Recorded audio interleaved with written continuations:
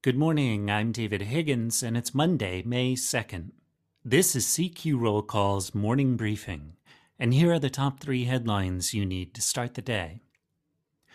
The House may be out this week, but the Senate is gearing up for another round of cabinet members testifying on President Joe Biden's budget plan for fiscal 2023.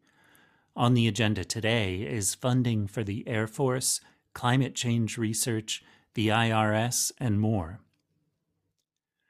Next, Democratic leaders are facing pushback from within their own party over a plan to move a stalled COVID-19 relief package together with new aid that President Biden requested for Ukraine. Critics say moving the two measures together is a risky move that could delay much-needed weapons and other resources for Ukraine in its defense against Russia. But House Speaker Nancy Pelosi has said they're both urgent priorities that can be tackled in tandem.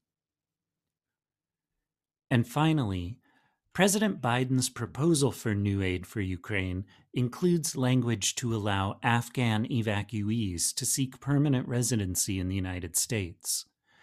If approved by Congress, it would apply to roughly 36,000 Afghans who were allowed to enter the country without visas for pressing humanitarian reasons.